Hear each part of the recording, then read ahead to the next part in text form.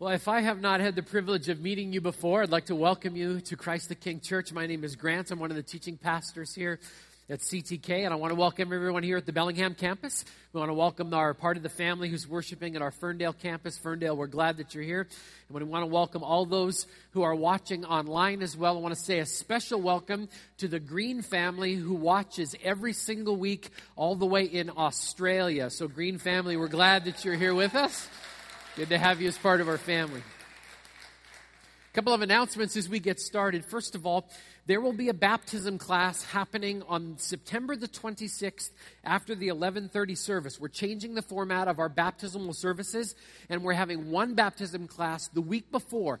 The purpose behind that is so we could really get to know the people who are being baptized, that we can make that time, that celebration, even more personal and more a part of our family. And so we're going to be baptizing the weekend of October 2nd and 3rd, but if you want to be baptized, you need to come after the 11:30 service on September the 26th. Second announcement, a very important one, is on Sunday afternoon this weekend at 1 o'clock, we're gathering all of the leaders of Christ the King together to talk about Deep and what it is we're trying to accomplish this fall. If you are a leader in any ministry at all at Christ the King, if you lead a group of people in any ministry at all, we're inviting you to come to that particular time and to spend a couple of hours with us as we prepare ourselves for the future. I mean, it seems that it would make sense. If we're going to invite the entire church to go deep, the leadership should be in the water first, right? And so if you lead anything, a small group, a worship team, a children's small group, a D group, a Flipside group, whatever it happens to be, if you lead anything, and I'm going to leave that to your definition, we're going to encourage you to come at 1 o'clock. If you haven't RSVP'd, we're not going to have lunch for you because we didn't get your RSVP soon enough, so you're going to have to go feed yourself and then come back as quickly as I can. Okay? That would be great. Now, as well, I know for a fact that I'm causing a spiritual dilemma for some of you by placing this Sunday at 1 o'clock p.m. Okay? For those diehard faithful fans of the Seattle Seahawks, I have a solution for you, and it includes 3 words, or 3 letters. DVR, okay? We're not going to tell you what the score is. You can do that. If you don't have DVR, here's a really cool other solution. You can find a brother or sister in Christ who does. Get together with them, experience real biblical community commercial-free, which is awesome, okay? So we're just inviting you to be a part of our afternoon on Sunday afternoon. Regardless of what campus you're worshiping at, we'd love to have you come and be a part of that. So we're starting a brand new series this week called Deep. And I'm going to start off by telling you this. I learned how to swim at the YMCA in Brandon, Manitoba. Okay? My lifeguard's name, my swim teacher's name was Ellis Crouston. Why I remember his name, I have no idea, because I was like 5 or 6 years old. But that was my lifeguard's name. And I remember that we learned how to swim in the shallow end of the pool. I loved the shallow end of the pool.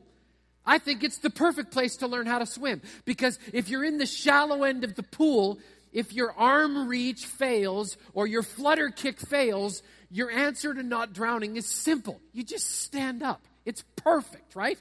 So I learned how to swim in the shallow end of the pool, and what I avoided and stayed away from as much as I possibly could was, what was at the other end? I stayed away from the deep end of the pool. I didn't like the deep end of the pool because I couldn't even see the bottom of the deep end of the pool. What I visualized in my mind was somewhere down in the blue, murky depths was my lifeless corpse floating along at the bottom end of the pool, because it just scared me. And because of my experience learning how to swim in the shallow end of the pool and avoiding the deep end of the pool, I came up with a great life philosophy that has stuck with me for years, and it goes like this. Avoid deep at all costs. And that has served me very, very well for many, many years. Now, here's what's funny. Different people actually tried to bribe me into going deep.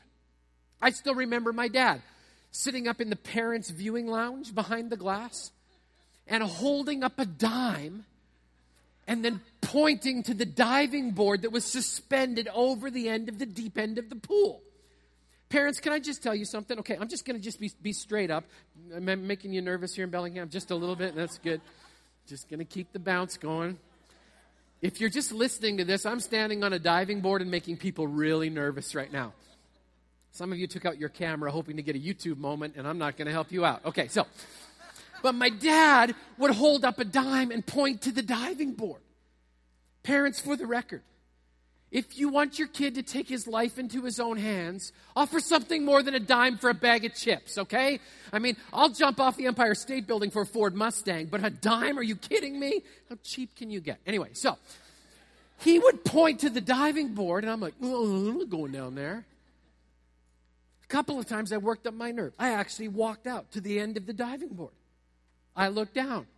I reconsidered, and I took the walk of shame back off the other side and went down the ladder. Some of you have done it. You're speaking from experience, right? I'm completely freaked out because as I get to the end of the diving board, I realize something about the water underneath of it. It's deep. It's a problem. I don't want to have to encounter that because if I jump into the deep water, I might not ever come back up to the surface again. So the diving board freaked me out. I mean, I decided when I was a kid it was like a conspiracy because the lifeguards were a part of the deal too. They would actually put coins all across the bottom of the pool and say, all you got to do is dive in, kids. Sick and twisted individuals, all of them. You're trying to pay me off, putting my life on the line. Here's my point, okay? For some people, deep is scary. It's just scary. I mean, think about it. Maybe you've heard this before. You are in deep trouble, young man. Anybody been there? Maybe you've heard this one before. But I am in deep pain.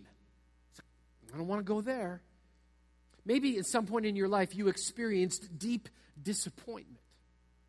Or maybe a friend grabbed you sometime and said, dude, I cannot believe you did that. You are in deep weeds. Right? For some reason, when we hear the word deep, we think negatively. Well, for the next couple of weeks, I'm going to challenge you here at Bellingham and at Ferndale as well to flip deep upside down. Because what if deep didn't have to be scary?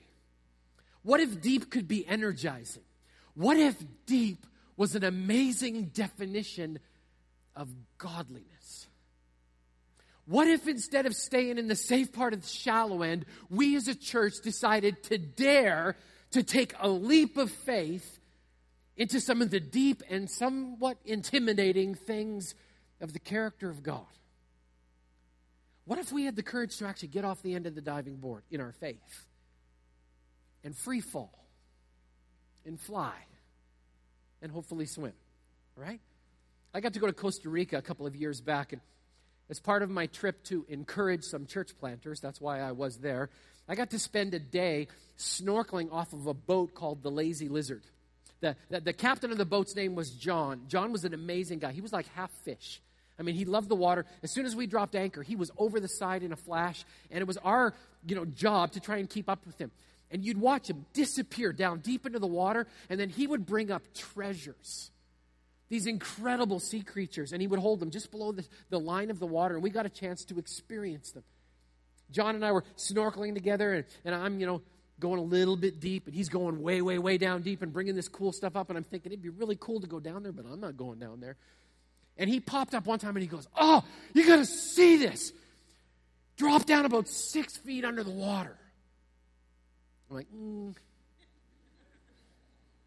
okay, maybe just once, right? So I let the air out of my lungs, and I kind of go down about 6 feet, and there are sea rays, some of them about 12 feet across, flying through the ocean. And as I drop down about 6 feet, John goes flying by on the back of one of these rays. He used to work for National Geographic. It's a pretty cool deal. He's on the back of this thing just like, and he's looking at me like, come on. No. Are you kidding me? I might stick. If I got stuck on the back of that thing and it goes deep, I'm completely and totally dead. I missed out on the opportunity. They were gone in a flash. John comes back up to the surface. He swims back over. He goes, oh, that was awesome. Oh, why didn't you come with me? I said, it's deep. It's deep. We picked up anchor. We went around a couple of different coves. John dropped anchor again. And he goes, this is really neat. You need to know this. He goes, there is an actual sunken pirate ship right underneath of where our boat is. And I'm thinking to myself, pirate ship, sunken treasure. I will tithe 10% of it to Christ the King Church. If I find something, that would be awesome, right? And he's like, all you've got to do is dive down and you'll get to experience something that very, very few people ever get to experience. Here was the problem with that ship. You couldn't see it from the surface. I mean, it was down there. So you know who didn't go to the sunken treasure ship? I didn't go. I stayed on the surface and worked on my tan. I floated on my back, and I had a really, really nice time. And I spent the rest of the trip home listening to the stories of people who dared enough to go deep. You know, for many of us, we've spent our entire Christian existence bouncing on the end of a diving board or happily floating on the surface, because the truth is we lack the passion, the desire, the knowledge, or the courage to go deep where God calls us to go. And so we're going to work on this for the next couple of weeks. We're going to explore the world of spiritual depth. Some of you are wondering, what in the world is that? What is spiritual depth? Well, let's start with a working definition for spiritual depth. I would define it this way. It's an intimate knowledge, not about God, but an intimate knowledge of God. We're going to pursue knowing God intimately. We're going to lay out some concrete steps that we can take to step right into the character and the heart of God, to a place that may be a little intimidating, a little overwhelming, and a little scary, but that God calls us to. Because I've got some questions for you. What if you could know God? I mean, really know God to a greater depth than you do right now? What if you could move beyond an acquaintance level and develop a deep friendship with God so that you could respond to His voice every time He spoke to you and you just recognized Him in an instant? What if you could move beyond the surface of the head knowledge of religion and immerse yourself in the heart-driven depths of God's love? What if you could move beyond a life that says, is this it? Into a life-transforming faith that says, this is it.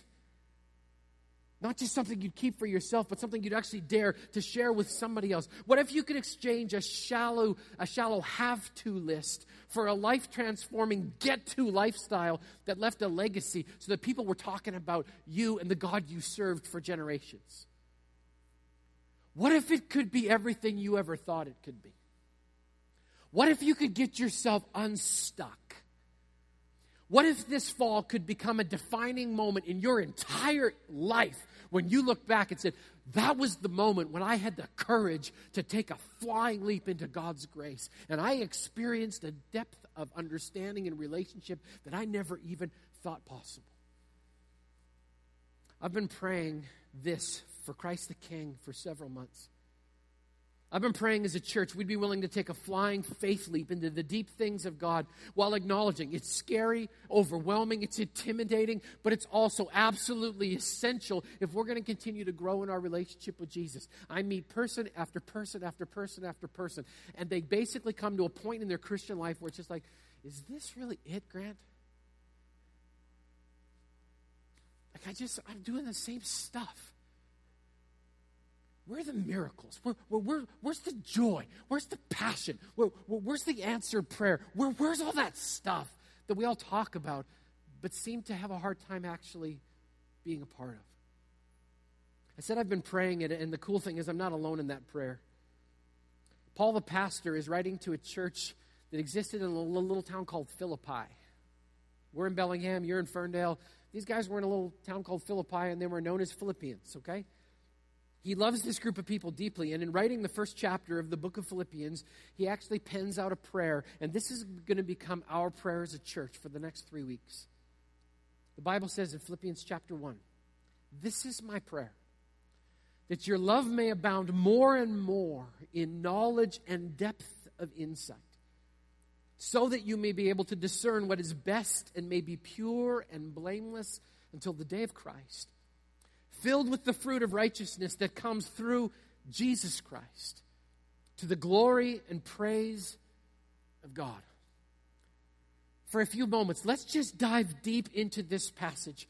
I listed some insights in your outline, and if you'd like to follow along, I'd love for you to just take some notes to walk alongside. Maybe that's a step you can take to go a little deeper. Instead of just listening, maybe you want to interact just a little bit. That's why your outline is in the program, and you can do that if you'd like to. First insight is this from this scripture. The outcome of spiritual depth should always be love. I love that Paul points this out, and because I just think we miss this. The outcome of spiritual depth is not an academic understanding of the gospel of Jesus. If you take your Bible and everything that's inside of it and you boil it down into a series of formulas, you've completely missed the point of Scripture. The outcome of spiritual depth has actually very little to do with your brain. And it has everything to do with how your brain takes in what God has given to us and how it translates itself out with regards to loving. The outcome of spiritual depth is love. Love for who? It's love for God. It's love for each other. And it's love for people who don't yet know God. That's the outcome of spiritual depth. If you're pursuing anything else and it doesn't result in one of those three things that I just listed, you completely missed the point. This is what I believe Paul is saying. Paul's saying, people, don't be so smart you're stupid. Let that sink in for a second. Don't be so smart, you're stupid. He says anything of spiritual depth that you pursue that's not rooted in a love for God and people is completely and totally wasted. Let me tell you exactly what I mean. Psychology Today published a remarkable incident concerning the life and death of the Prince of Grenada, who at that time in history was an heir to the Spanish crown. Centuries ago, this particular prince was sentenced to life in prison in solitary confinement in a prison outside of Madrid called the Place of Skulls. Apparently, the authorities in the area thought the Prince of Grenada might actually try to take over the throne of Spain, and so they put him in jail. During his imprisonment, he was given one book to read, a copy of the Holy Bible. And over the course of years, the Prince of Grenada apparently read the Bible hundreds of times and read it with painstaking care. I mean, imagine if you have nothing else to do all day long and you have a sole source of encouragement and hope, you'd probably spend a little bit of time reading. After 33 years in the same cell, the authorities went to where the Prince of Grenada actually died in prison, opened up the cell, and they found something amazing that's still there to this day. They found that the Prince of Grenada had taken a small piece of metal and had begun to etch notations. And the notations covered the floor and the ceiling and the walls of his cell. Some of the little notations that they found went like this. The 8th verse of the 97th Psalm is the middle verse of the entire Bible. Ezra 7 verse 21 contains all of the letters of the alphabet except for the letter J. The 9th verse of the 8th chapter of Esther is the longest in the Bible. No word or name of more than 6 syllables can be found in the entire Bible. And the list went on and on and on, covering the walls, the ceilings, and the floors. It is incredible to me that a man could spend 30 years carefully studying a book of life that's even been described by its critics as one of the greatest works of literature in human history, and all he gleaned out of it was a list of Bible trivia. Is it any wonder 1 Corinthians says, though I speak with the tongue and the wisdom of men and of angels, but have not love, I'm just a noisy gong that's banging and driving everybody nuts. If our going deeper spiritually only results in academic understanding of Scripture and not a love for God, a love for His people, and a love for people that don't even know Him yet, we have completely and totally missed the point. Secondly, spiritual depth should not only just result in love, it should result in several other things that it can take out of this scripture as well. Spiritual depth should also result in greater discernment. When we know what God loves and hate what God hates, it allows us to make better decisions about our lives. I mean, let's face it, most of our decisions of what's right and what's wrong, those are surface decisions. Anybody can figure those out. That's the easy stuff. Well, that's right and that's wrong. Hopefully, if somebody clears it up for us, we can just kind of lay a line down. It's pretty simple. But Paul says you're going to need an even greater depth of insight. You're going to need greater discernment, because someday you're not going to have to choose between right and wrong. Someday you may have to choose between good and best. And that's a bit more of a challenge, because you may have all kinds of good things in your life. The question is, what is God's best for you? How can you know perfectly what His will is in that moment? When we go deeper spiritually, we know God's heart, and we can see the difference between something that is good and something that is best, because God tells us the difference. Secondly, spiritual depth should result in purposeful purity. Discernment allows us to see what's best, and when we choose God's best, we always choose purity, because God wants us to be pure and blameless until He returns. Why would God want His children to go deep, and in going deep become pure and blameless? I'll tell you why. It's because pure and blameless is unbelievably attractive in a world that's messy and ruined. Have you ever had somebody come up and say, "What is up with you? Where does this joy come from? Why are you different? Why do you actually seem to care for people? Why does it seem like your eyes are no longer here, but somewhere else?" My friends, if you've ever met somebody like that or been described that way, that's a testimony to a spiritual depth that's coming out of your heart that only Jesus can inspire. Thirdly, spiritual depth should result in spiritual fruit. Once again, I'm going to say it again. We're not talking about head knowledge here. We're talking about a transformed life that freely gives grace because it freely got grace. Paul talks about the fruit of righteousness. What is that kind of thing? What is the fruit of righteousness? What does it look like? Well, I would say this. When a person knows God intimately, the fruit that kind of shows up in their life, that kind of hangs off of their existence, are things like love, joy, peace, patience, kindness, goodness, faithfulness, self-control. As we go deeper into God's character, His character begins to rub off on us, and we begin to see these outcomes come out of us. How many of us are naturally patient? You're lying if your hand is up.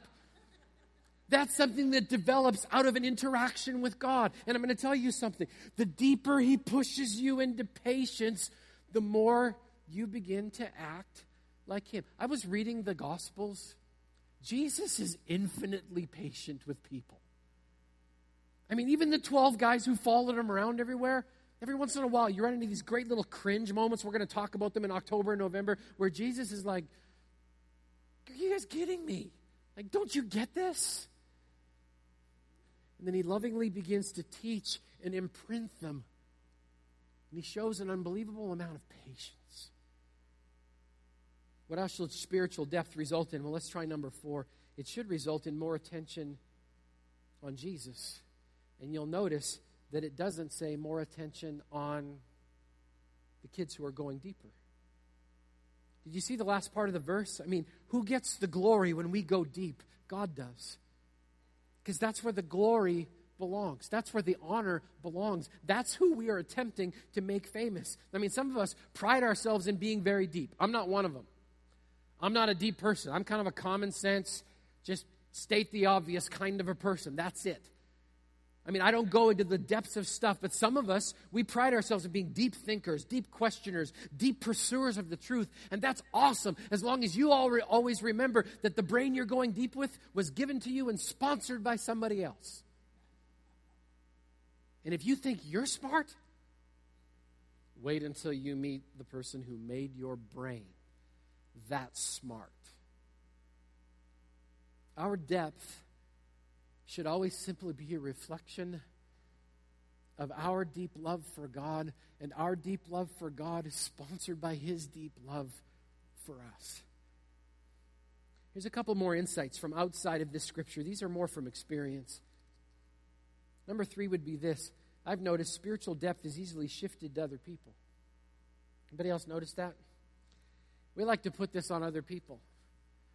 It's my pastor's job to create an environment whereby I am going spiritually deep. It's my pastor's job to spoon feed me like a little baby, even though I've been following Jesus for 44 years. Can you tell that's a bit of a hot spot with me? Just a little bit, right? Some people actually think it's my job to try and bribe you into the deep end. To put a few quarters and a few dimes at the bottom of the pool so that maybe, just maybe, you'll dive off the end of the pool and go see what you can find at the bottom. Some people think that. Other people are more noble. They actually use Scripture to try and blame shift spiritual journey and spiritual depth. Some of us actually quote 1 Corinthians 2:10, which says this, "No eye has seen, no ear has heard, no mind has conceived what God has prepared for those who love him. But God has revealed it to us by his Spirit. The Spirit searches all things, even the deep things of God." And we read that verse and say, I don't have a clue what it means, but it looks like to me it's the Holy Spirit's job to take me deep, so I'm out. Just so you're wondering, that's not what that verse means. Let me tell you the truth about going deep. It's point number 4 in your outline. Spiritual depth is my personal responsibility. Let me let myself off the hook and put you on it. Spiritual depth is your personal responsibility. I listed some scriptures there for you to check out, but I'm going to tell you what's in every one of those scriptures. Every one of those scriptures states categorically that at some point in the future, we're all going to give an account for our spiritual journey. We're going to give an account for our behaviors, our judgments, our actions, our activity, and our inactivity. And I'm going to tell you something on the front end. On the day you stand before the judge and give an account, I will be nowhere in sight. Because you're going to answer for your journey. And when I come and stand and answer for my journey, you will be nowhere in sight. Because this is not judgment by committee. This is, what did you do? How did you take this life? Did you stay on the surface, or did you go deep into the great and wonderful things of God? One of the most freeing moments I've ever had as a pastor is when I realized that I was not responsible for your spiritual growth. It just got real quiet in Ferndale, didn't it? Because it got quiet here in Bellingham. Let me say that again. Christ the King Community Church is not responsible for your spiritual growth. Felix Anderson, who's a pastor here, is not responsible for your spiritual growth. He's responsible for the spiritual growth of Felix Anderson. And apparently seems to be doing a fairly good job. Props to you, brother, okay? I mean, for each one of us, we are responsible. Now, don't get me wrong, okay? I want to help you in your spiritual growth. That's my goal here every week. I want to encourage you to go deeper. I want to challenge you to go deeper. But the reality is I can't go there for you. And you can't go there for me. At some point, we've all got to make that decision. Number 5. Not only is it our personal journey and personal responsibility, but spiritual depth is my personal challenge. Philippians chapter 3, starting at verse 12, Pastor Paul talks about this, and he says this, "Not that I've already obtained this or I'm already perfect, but I press on to make it my own, because Christ Jesus has made me his own. Brothers, I don't consider that I've made it on my own, but one thing I do, forgetting what lies behind and straining toward what lies ahead, I press on toward the goal for the prize of the upward call of God in Christ Jesus." Let those of us who are mature think this way. And if in anything you think otherwise, God will reveal that to you also. Only let us hold true to what we have attained. The Bible continuously calls us to go deeper. Next week, I'm going to talk about why deep isn't nearly as scary as we think it is, because every time you find God calling us deeper, the amazing thing is he always calls us deeper into his love for us. And some of you may be wondering, okay, we look at Philippians chapter 1, and that's good. I know we're supposed to go deep, but Grant, I just don't know. Why is this such a big deal? Why are we doing this right before October and November, which are traditionally big outreach months at Christ the King Church? Why are we focusing on this? Let me tell you why. The mission of Christ the King Community Church is this. It's to create an authentic Christian community that effectively reaches out to unchurched people in love, acceptance, and forgiveness so that they may experience the joy of salvation and a purposeful life of discipleship. I'm going to tell you something. I believe humbly we do the first part of our mission pretty well. I love being a part of a church that cares more about the people we're trying to reach than the people we're trying to keep. I love belonging to a church that's willing to put aside our personal wants and personal preferences for the sake of somebody else's eternal need. I love the fact that I belong to a church that actually cares more about the people that don't even know they're on their way here yet. We call them the people that are about to come. I love the fact that that's our passion, that that's our energy, and everything we're focused on is not trying to keep it safely inside of here, but to try and springboard it out there so that somebody can hear and understand the relationship that's completely changed our lives. I love being a part of a church that unapologetically teaches the Word of God of pure truth. I love the fact that we don't apologize for preaching this from cover to cover. I love the fact that we go to a church that preaches about rebellious prophets who get sucked inside of a big whale for 3 complete days. I love the fact we believe that to be true. I love the fact that we believe in pregnant virgins because Jesus, the mother of God, was pregnant and she was a virgin. If you don't understand that, stick around for Christmas. We'll tell you about it. I love the fact that this book says that Jesus was fully God and a fully man, and that he came here, lived a perfect life, gave himself as a sacrifice on a cross to save our lives, that he died, that he was dead, that they put him in a grave for 3 days, but that this book teaches that 3 days later he came back alive again, then he left, and that someday he's coming home to take us back with him. I love that we don't apologize for this, because this is the hope of the world. And you're the messengers. Not me. I'm one of the messengers. We are the messengers. Bellingham, Ferndale, you're the messengers. I love the fact that we're living out the first part of our mission, and I'll make you a promise. That will change over my dead, twitching corpse. Some of you thought that was funny. I'll tell you what, I love the first part of our mission. But honestly, the back section of our mission statement has been bugging me for a while. And I have a question for us. Are we going deep into a purposeful life of discipleship?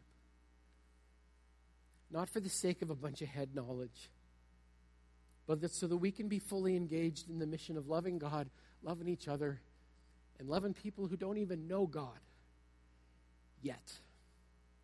There is no such thing as a non-Christian in Whatcom County. They're all pre-Christians. We're just not there yet. And we've been called to follow Jesus because we don't want them to follow us. We want them to follow the God that we're following. You know, this is sometimes how I see my spiritual walk. It's kind of like this. You know, we get saved and it's just like, yeah, this is awesome. I got saved. Jesus washed my sins away. It's fantastic. And then we take a step like baptism. And we celebrate as a church that beautiful picture of being buried with Jesus and being brought back to life with Jesus. And then we discover that if we're going to grow, we actually need to do some things. We actually need to learn how to pray. We need how to serve. And so we learn how to take a kind of a lower position. And we learn that this is not a position of weakness as a believer. This is a position of strength. Because here we pray and we serve and we reach out to people. And we kind of continue on our merry little way. And then we kind of get out to the end. And it's like, that was really deep. I don't know.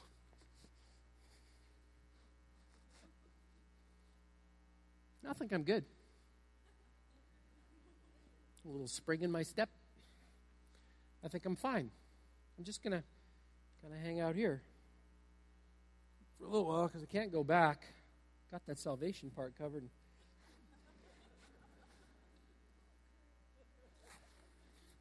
And pretty soon, you can't sit in one place for very long. And life comes and hits you this way and hits you that way. And pretty soon, it's like,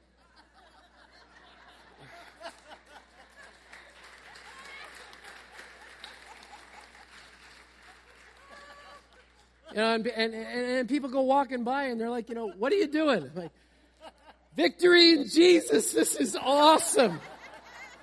I'm living the abundant Christian life. It's so cool here. I just getting tired. But I'm not letting go because it's deep down there and I don't want to have to go like that direction because that would just be scary. Okay, let's be honest for a second.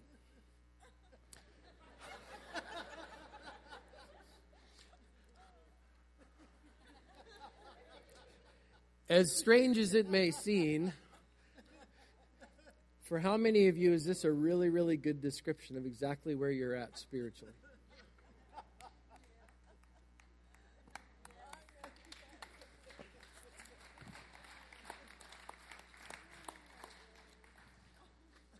I hear it over and over again. Is this it? Got saved, got baptized. I did a few things. I pray. I read my Bible. Is this it? We find ourselves turtled underneath of a diving board that God put in our heart to say, take a flying leap. So here's my challenge for the next 3 weeks. I'm going to dare you to jump. And I'll go first. I have no idea what your next step may be. Maybe it's the step of baptism. That's a pretty deep step. Maybe it's in a classroom setting. Maybe it's not. Maybe it's to begin to think and pray right now whether or not God is calling you to go halfway around the world next summer and give your life away. Maybe it's to go into a classroom and sit with somebody else who actually knows the Word of God and just learn more. Not about God, but actually know God. Maybe it's to break loose of worship that looks like this. I mean, I don't care. Maybe you get them to half-mast. Awesome. That's great. But maybe for you, going deep is going to be to experiencing God with wild abandon while we're worshiping because you're actually going to stop caring when anybody thinks about you. And maybe it becomes more about whether or not you care about what He thinks about you when you're worshiping. I have no idea what God may have called you to this coming year. Maybe it's to share your faith with somebody out loud for the very, very first time. Maybe it's to be a bringer and includer and then invite somebody. I read a statistic the other day that 75% of people in North America would come to church if somebody would just invite them.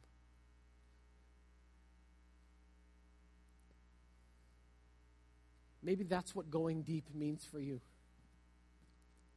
Because Jesus said, the Son of Man came to seek and save the lost.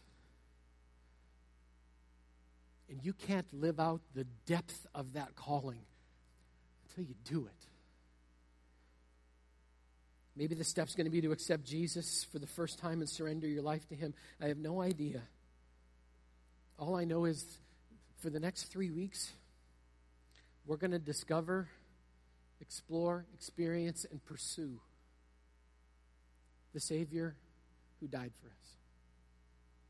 Discover, explore, experience, and pursue. Discover, explore, experience, and pursue. We're going to go deep. Let's pray.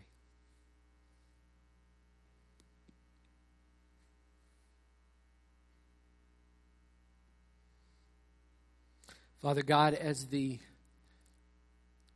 letters for deep hang behind me, I pray that we would understand the depth of your love and the depth of your calling. I pray we would not be afraid or intimidated. I pray for those of us who have a death grip on the diving board of our life and have refused to let go simply because we're afraid.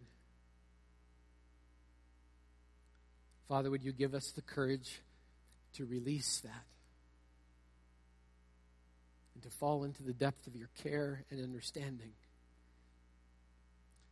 Lord, I'm praying that as a church we would be pressed deeper into you. Father, if you need to use need or crisis or pain, we invite you to do that. Because we want to hold on to you in both good moments and bad. Father, thank you for the prayer of Pastor Paul, who wanted our love to abound more and more as we investigated the depths of who you are. Lord, I pray that this would just simply not be more head knowledge, but that it would inspire us to share with the world the deep love of Jesus. We give our journey to you. We ask that you would help, encourage, and walk with us in Jesus' precious and holy name. Amen.